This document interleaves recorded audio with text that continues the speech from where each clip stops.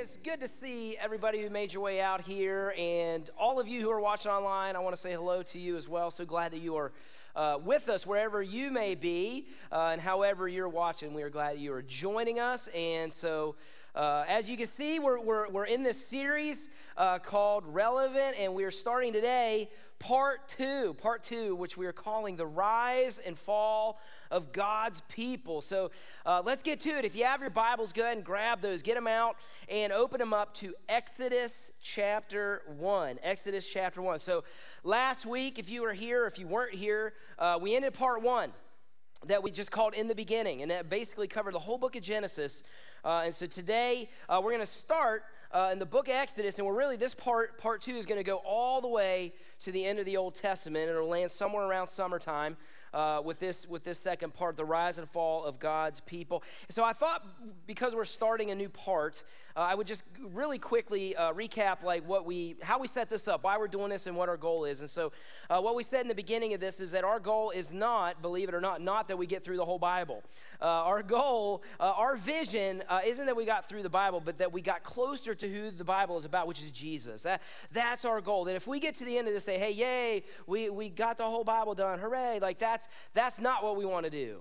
What we want to see and what we know will happen if we do it the right way is that we will get closer to our Savior Jesus, because the whole Bible, everything points to Jesus, and so that's our goal. And then how we're doing this is we set up these levels of participation. Blair talked about it a little bit earlier, and you can participate in any or all of them as someone who comes here. And so the first level of participation is what we're doing here is on Sunday mornings. We're just kind of going through this in little 30-minute increments from Genesis all the way to Revelation, and so that you're a part of that already. You're a part of the first level of participation, and if you're interested in knowing where we're going, you could actually get the black handout out there. The black bookmark will show you what we're doing here on Sundays. And then that's level 1. And so then level 2 is through the individual reading that we have for you. And so you could do that on your own in your Bible. We also have individual reading plans for you out there as well. They're the white reading plans. And if you're following along with us as a church, today or tomorrow we'll start week 9. And that's going to go into, we're going to start Leviticus this week. Actually on Tuesday we'll start Leviticus, the beginning of that. And so if you want to get one of those reading plans, grab one of those. And if you're watching online, you can grab one of those as well. We have a PDF copy of that. If you go to our website, you can find that as well. And then the third level of participation is what we're doing outside of here on Sunday, which is in our community groups. So we have all kinds of groups being outside of Sunday and just talking through this book called The Story. Which is also, it's the Bible. It's the NIV translation of the Bible in sort of a novel form, 31 chapters that covers God's story. And so we're doing that as well in our groups. And if you are not a part of a group, I really want to encourage you to get in on that, because there really is a lot more when you're doing this in circles with people. And so if you're not in a group, or if you're new here and you're wondering how do I do that, it's super easy with what we're doing right now, because you could come here on Wednesday nights at 6:30. Wednesday night, 6:30, you could join our group. We have about 70 to 80 people that are coming here on a Wednesday night at 6:30. We're just gathering around, talking about the Bible. It's been really, really good. And so you could just come on Wednesday and start with us. So all that to say, jump in with us wherever you are. And if you're already doing that, keep going, keep moving. Has it been good so far? So far, so good, everybody? Yeah, it's been good, yeah. So I think it's been really good.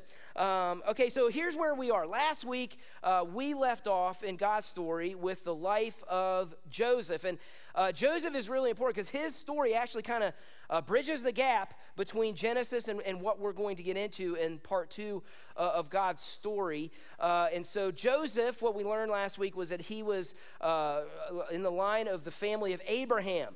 And that's really important because that is how God is choosing to write his narrative right now. He's choosing to write a story of redemption, of redeeming us and forgiving us through calling these patriarchs, these family lines, that's ultimately going to get us all the way to Jesus. But right now, what we see is Joseph, who is Abraham's great-great-grandson, or great-great-great, I didn't do the math. Anyways, one of them grandsons, and he is one of 12 brothers. And his father's name was Jacob. And what we find out is that Joseph had these dreams, that he was called by God with these dreams. And his dream was that he would see his family bowing down to him. And his brothers already didn't like him. And he naively would tell his brothers these dreams that he was having. And so what happened is his brothers ended up selling Joseph into slavery. So really, which gets to the point, nobody likes being told they're bound down to you later in life, right? So that's like the moral of the story there. But Joseph, we see, stays faithful to God throughout this, and he ultimately lands in Egypt. This is where he ends up as a slave. And in Egypt, what we see happen is he goes from a slave to being head of a household, and then he goes into prison, and then he gradually rises through the ranks, faithful to God. God blesses him, and he ends up becoming second in command of all of Egypt. And he's like Pharaoh's guy. He told Pharaoh some things that were going to happen, and they all happened. And he said, that's because God is God, and I'm telling you, God's telling me what is happening. And then this big famine hits, and all of a sudden, these people are coming to get food from Egypt because they set themselves up well. And then Joseph's brothers come to get this food. And who is giving out this food? Surprise, surprise, it's their brother Joseph. And they're really scared. They're like, don't kill us. But what we know is that Joseph ultimately does not kill them. He forgives them. He forgives his brothers. And what ends up happening is Jacob, the father of these guys, moves all of their family to Egypt. They all come to Egypt, and Pharaoh welcomes them with open arms because of Joseph and what he's done. He rescued Egypt, made them the most powerful land in all the land. And so he gives them the choice land, gives them what they want. He says, you do that. And so they move there. They flourish. They're doing really, really well. So this is where we're at. And if you want kind of a timeline, I put this up here really quick for us to see. If we want to get it up on the screen there. So this is kind of the beginning where we have God existing, creation. This is where we're at so far. And we have Abraham up there. If you see Abraham, Isaac, Jacob, and Joseph. And so that's kind of where we are in the story. And we're going to ultimately get down to where they're at in Egypt. So right now we're in between about 1600 to 1500 BC. There's some discrepancies on what some theologians believe. We're just about there in time. Hopefully that helps you a little bit with where we are in the story. And so this is where we're going to pick up. So Joseph and his family are there. They're flourishing. They're doing well. Exodus 1, all right, if you're there, we're going to pick this up in verse 8. Here's what it says. Okay, then a new king, to whom Joseph meant nothing, came to power in Egypt. Look, he said to his people, the Israelites have become far too numerous for us. Come, we must deal shrewdly with them, or they will become even more numerous. And if war breaks out, they will join our enemies and fight against us and leave the country.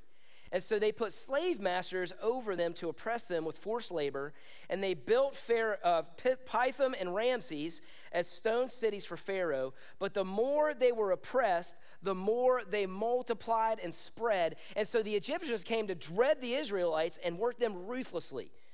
They made their lives bitter with harsh labor in brick and mortar and with all kinds of work in the fields. And in all their harsh labor, the Egyptians worked them ruthlessly. So here's where we're coming in. So now we're a few generations away from Joseph, and what we see here is what was originally a really great relationship with the Egyptians and the Israelites. It becomes an issue. It becomes an issue with the new Pharaoh because now the population of Israel is gotten too big. And we got to be able to control this. And so what they decide to do is they decide to control Israel or the Hebrews through slavery. Now, which is a crazy turn. It's a dramatic turn from how they got there. This is how God's people got there. It wasn't through slavery. It's through, man, you guys are great. Come on in. And so if you're in your Bibles, if you're there, I want you to notice, look one more time at this phrase, to whom Joseph meant nothing. Now, for me, that is worth an underline or a highlight because here's my thought. How do you forget Joseph? How do you forget the guy who rescued you? So if you're an Egyptian, even if you're the new Pharaoh, you are only there because of Joseph and his contribution to your land, to your people. And so how do you get to a place? How do you get to a place where you forget the guy who saved you? And here's the answer, everybody. It's easy.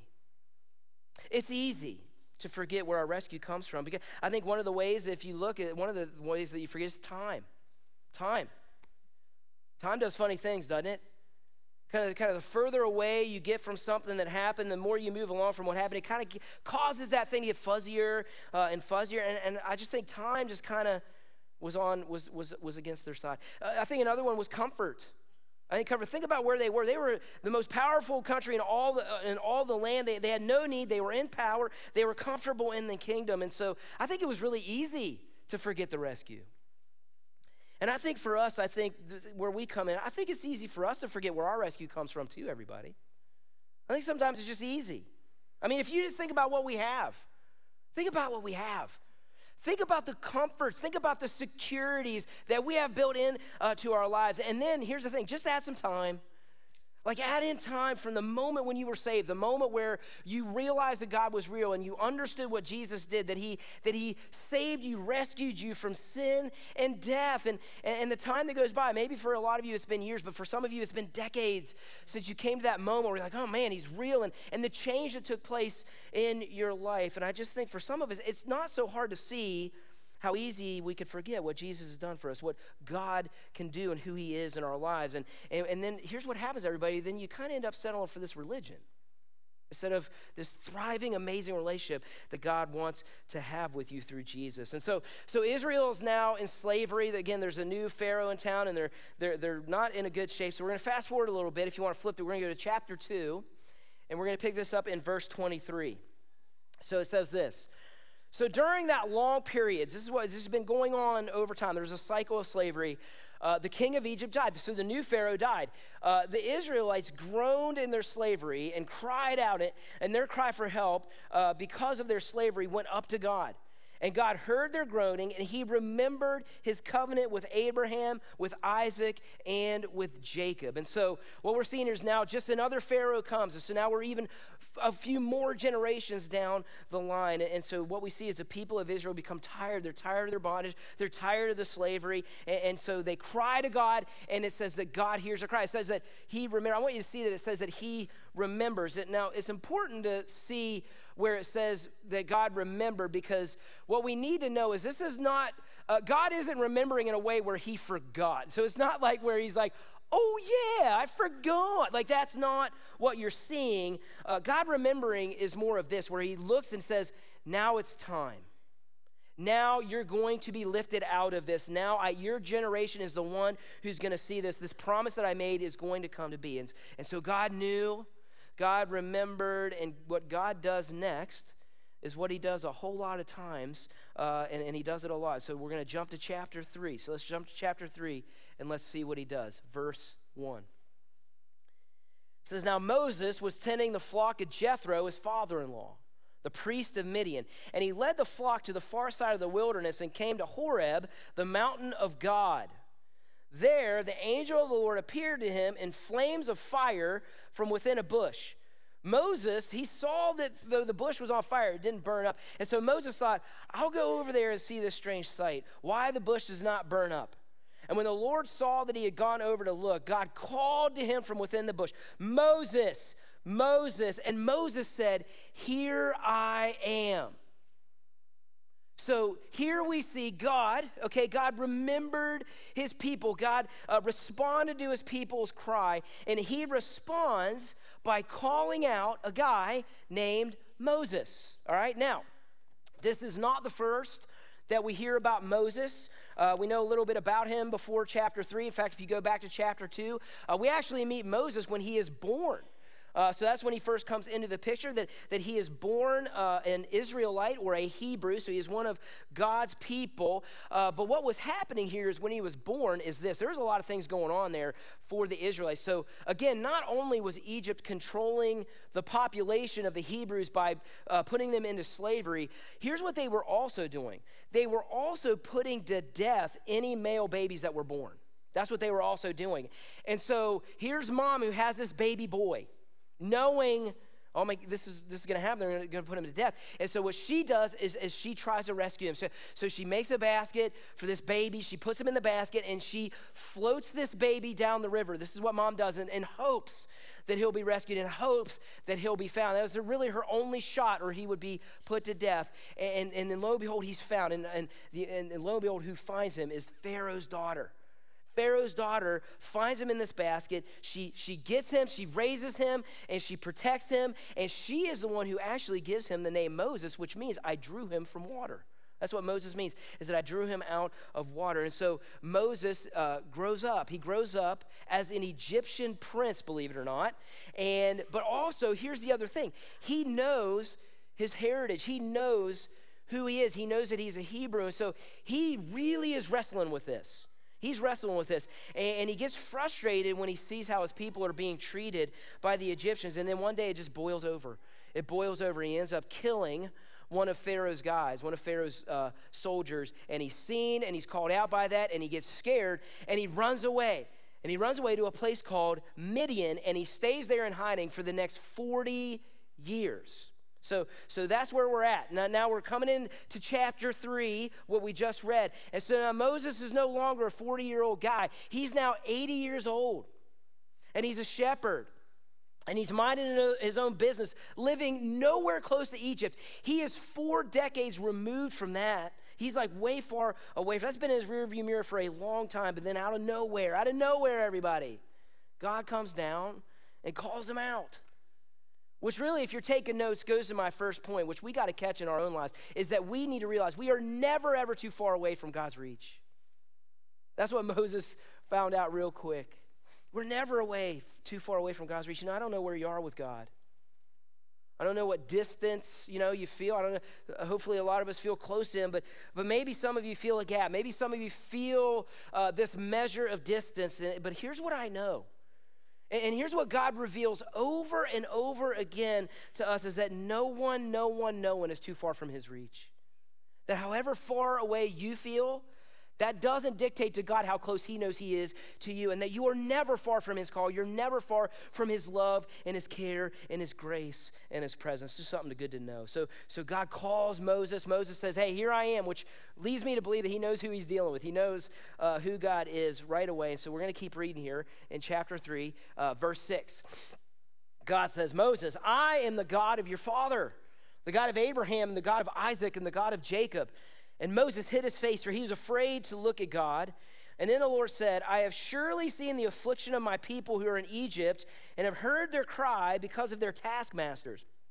I know their sufferings. I've come down to deliver them out of the hand of the Egyptians, and to bring them up out of that land to a good and broad land, a land flowing with milk and honey, to the place of the Canaanites, the Hittites, the Amorites, the Perizzites, the Hivites, and to the Jebusites. And now, behold, the cry of the people of Israel has come to me, and I have also seen the oppression with which the Egyptians oppress them. Come, I will send you to Pharaoh, that you may bring my people, the children of Israel, out of Egypt.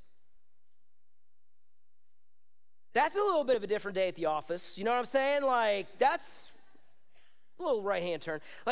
So I want you to just come with me. Just picture yourself being Moses for a second, right? You get up, normal day, get your coffee, get your shepherd shoes on, right? Get the old staff ready, cowboy hat, whatever. And, hey, off to work. Bye, honey. Have a great day. Then this happens. Now, imagine coming home, putting the old cane up. Hey, Moses, how was your day? You're gonna need to sit down. So, first off, met God, talked to me through a burning bush that wouldn't be consumed. So, yeah, God's real. And he wants to send me to Egypt to free all the slaves. Really? Isn't there like 1 million of them? Yeah. Okay. Can we eat dinner first? Yeah, we can eat dinner first, right? Just imagine how shocking this is. Imagine how shocking it would be. Maybe some of you here know what that's like, though. Maybe some of you have had that happen where you just see or you hear or you feel something so clear from God that it's like you need to have a seat kind of moment in your life, in your faith, where you're at in your journey. Maybe some of you could testify to that as well. You're like, hey, you need to take a seat here. We got to talk about something. Maybe it's a career change that happened that God said you're going to change. Maybe it's just a life thing that happens. Maybe it's a big move. Maybe it's a spiritual deal where you're just tired of this ho-hum faith and you feel this call from God. It's so clear, like it is shocking, but it's clear from him. So this is where Moses is. So I want to go back. I want to go back to Moses and God in the wilderness here and keep reading, okay? Because what we're going to see is we're going to see this conversation between Moses and God. It's a really good conversation, and how Moses responds to God and his invitation. And here's what I want to see. I want to see this for us, because here's what comes in for us here. See, like Moses, just like we feel that call, you see, there are some excuses that cause us to stay the same. And this is what Moses is going to be wrestling with as well with this conversation with God. So we're going to look at this. Let's pick up here in verse 11. So God says, hey, you're my guy, right? You're my guy, man. Time for my people to be set free. What you felt so strongly about 40 years ago, it's going to happen, all right? So verse 11. But Moses said to God, who am I that I should go to Pharaoh and bring the Israelites out of Egypt? And so if you're taking notes, go ahead and grab those again. And here's what we're going to do. We're going to look at two of the most important questions that Moses has ever asked in his life. And here's what we need to do. We need to see how God answers this in our own lives as well, okay? So here's the first question that he asks. It's right there, right away. He says this, who am I? So Moses is saying, I'm not, hey, at 40, I would have cleaned house. But I'm this 80-year-old dude. I need that cane. You know what I'm saying? Like, I need that, man. And later on, what you'll read in chapter 4 is he keeps going through this stuff. He's like, I'm just a shepherd. And then he goes, you know what? I can't even, I'm not eloquent in my speech. I can't even talk really good. Are you sure that you want me? You sure I'm the one that should go to Pharaoh and bring the Israelites out of Egypt? And gang, listen, what's going around, what's rattling around in this guy's head, I can only imagine. And I know because of what I go through in my own life as well. Who am I? Here's what Moses would say. Who am I? I'm the murderer.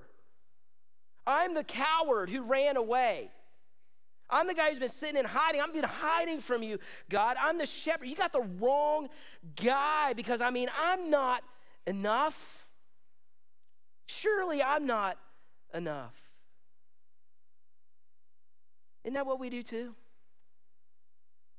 Isn't that what we do when we see God and we know who he is, we know what he wants us to do, and we just fill that blank in with all kinds of stuff? I mean, I know the change that needs to come, but I'm not good enough for that. I'm not like those other people. I'm not, you know my past, God. You know what I've done. You know what I've been through. Or, you know, we probably need to make some changes in our marriage. We probably need to be doing some different things in our family, with God. But I mean, gosh, like, look at them. They're really different. We're not different enough to be doing that.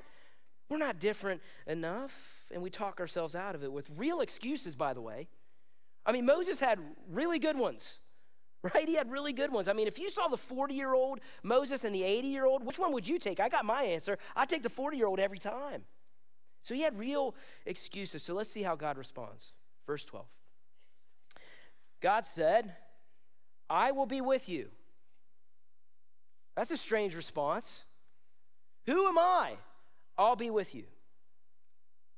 Now, this is strange because notice what God does here. See, God doesn't do what many of us would do here, which is start pointing to all the things that Moses has going for him. Like, right? Like, we want to build him up. We want to make him feel good about himself, right? Like, that's what we would do. Hey, Moses, man. Hey, repeat after me. I am great. Yeah, you are. You're great. You're amazing. And you are spectacular, smart. You're a big, strong stallion. Yes. Right? That's funny. I mean, that's funny, but that's what we would do. And I want to say this. Here's where a lot of people go with church and Jesus. We put the focus on us instead of God. And I'm telling you, gang, every time we do that, when we put the focus on us and not God, then all we become, even as a church, is just a self-help group. And that is not the gospel. That is not what the gospel says. That is not the good news of Jesus. Here's the good news of Jesus. The good news of Jesus is you can't, God can. And so what we don't see God doing is puffing Moses up. Because he's like, no. You're looking at the wrong thing, dude. You're looking at the wrong thing. And so Moses says, I'm not great. I'm not qualified. And God never corrects him. He just says, I know you're not, but you don't have to be because I am. I'm what you need.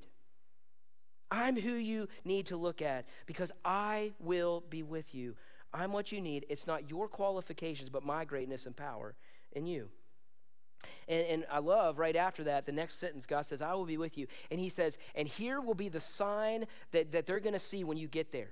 And what I love about that is God's like, if you go with me with you, they're not even going to see you. They're just going to see me. I love that. Gang, listen to me. That helps me. It helps me tremendously because trust me, if I came out here with my qualifications and my resume to be a part of this church like I am, I would never come out of that curtain. I would never come here. I'm not comfortable with that. And I can't tell you how much I struggle with that. Like when Chad invited me to be a part of this, like just to see what God did here over the last 10, 12 years is unbelievable. And that I'm a part of that, it doesn't make me feel comfortable. It's amazing with what God did, but I mean, I look at myself and I'm like, man, like when am I going to be found out? Because I don't have a theology degree. I'm not some like heavy hitter of God's word. Like I know some of you out there are. Like some of you are, you amaze me with how you know God's word. But here's what I know. Here's what I know, and what gets me right up here, gang. Here's what I know for a fact, that here's what God does not say to me. He doesn't say, Andy, hey, you're great.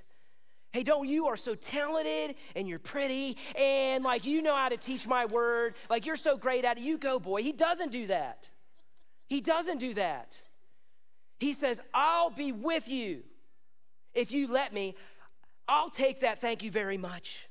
And if you put your trust in me, if you put your faith in me, then I will be up here. And when you get up there, they're not even going to see you. They're going to see me. And they're going to see my word. And they're going to see Jesus. And that's all me. That's nothing of you. And I can't tell you how much that empowers my faith, everybody.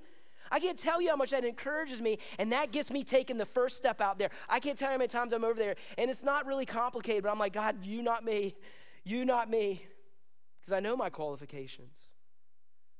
But he says, it's not your qualifications, it's my power. And I think some of you are still defining your faith by your mistakes or by your qualifications, and God says that's been nailed to the cross 2,000 years ago, and you need to let my power in and see what I can do. Let me unleash who I am in you, and some of us need to do that. Amen, everybody? Because that's when we'll see God work. That's when we'll see him work. It's unbelievable when we let God do it, because he says, I am going to raise you up. I'm going to be the strength you need. Not from you, it's from me. Who am I? I will be with you. Next verse 13. So then Moses said to God, well, suppose I go to the Israelites and say to them, the God of your fathers has sent me to you. And they ask me, well, what is his name? Well, then what should I tell them? And God said to Moses, I am who I am. This is what you're to say to the Israelites. I am has sent me to you. So here's the second question. Here's the second question that we're going to ask. Oh, wait, I might have something to say about that first. Yeah, so I love this. So he says, who are you? Who are you? So I love the dialogue here. It's great, because I could totally put myself in this where he says, suppose I go, right? Like, that would be totally me. Like, okay, suppose.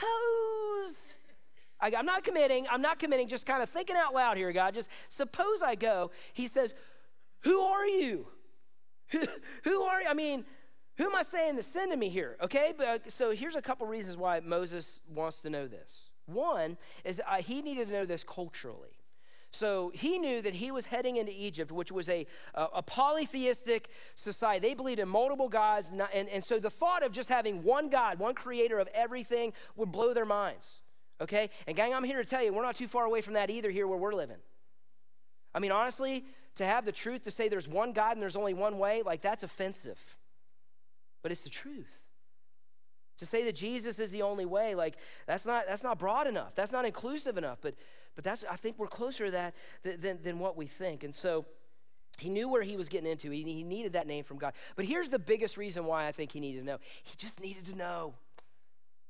He just needed to know, because he says, who am I? And God says, I am with you. And he goes, then who are you?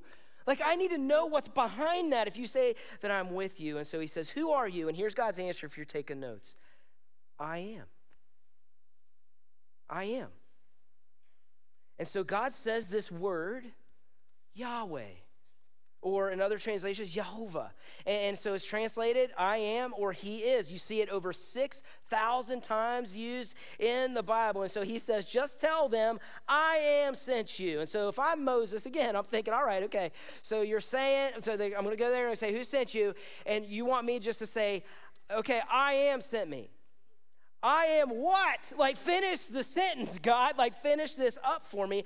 Help me out here. But here's what we need to see. See, those two words, I am, Jehovah, they contain two of the most powerful names of God.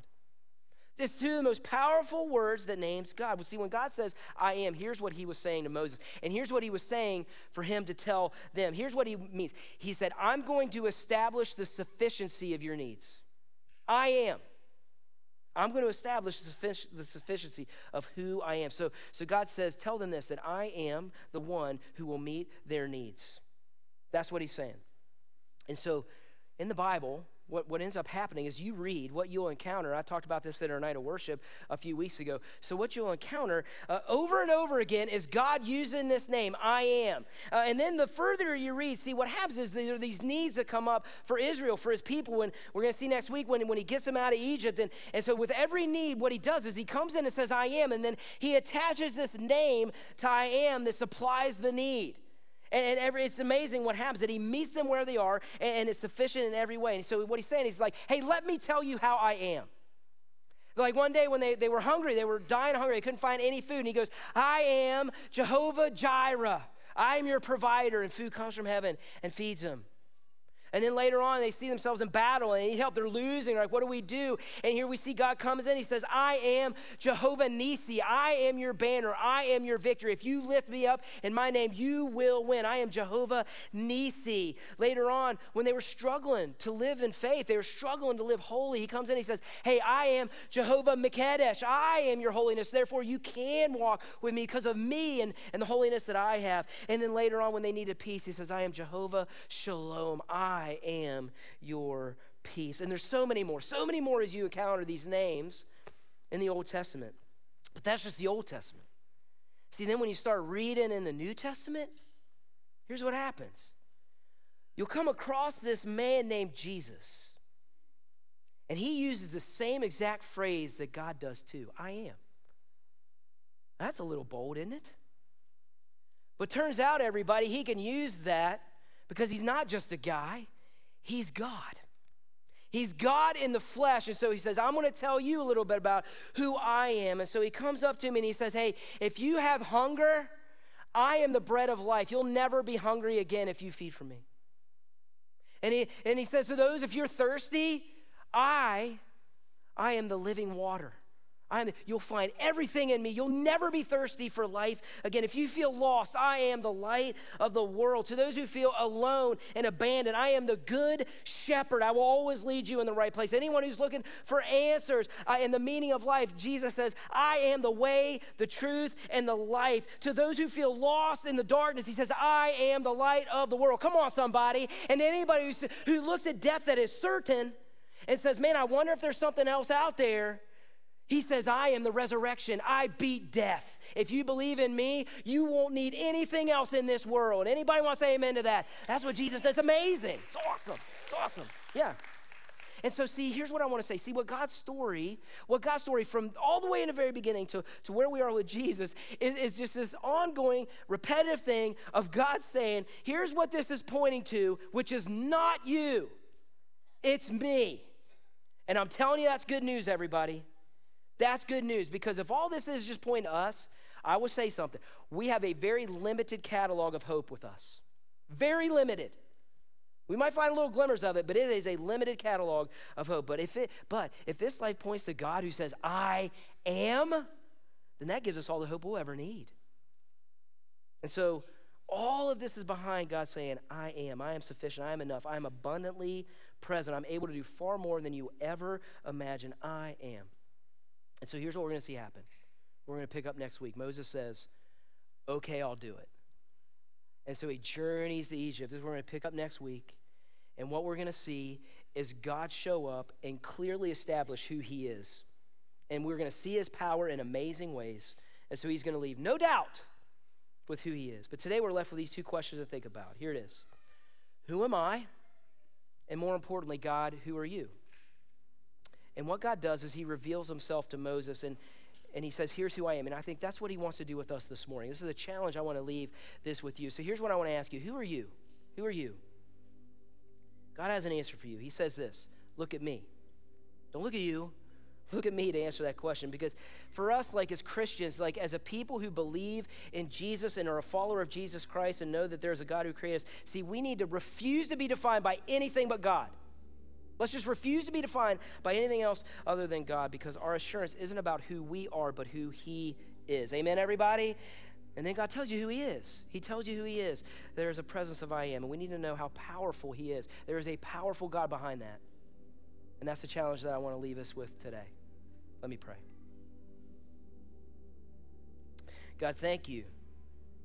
Thank you for who you are. Thank you for just showing us over and over again, that we are never too far from your call. We are never too far from your reach and your love and your forgiveness and your grace and all of those things that you want to give to us. No matter how far away we feel, help us see that we are never too far away from your reach. And God, thank you for establishing who you are in our lives. I pray that we are challenged by that we don't look to ourselves, that we look to you, and that we see that if we look to you and put our trust and faith in you, that there is no need that we will ever have in this life because of what Jesus did for us, that everything else was nailed to the cross, and so that we could come with no shame, no condemnation, that we could just come to you and know that you supply every bit of what we need. We love you, and we pray for this in Jesus' name. Amen. Amen. Hey, that concludes our service today. Next week, don't forget, we're going to come back and see this traveling to Egypt and what happens.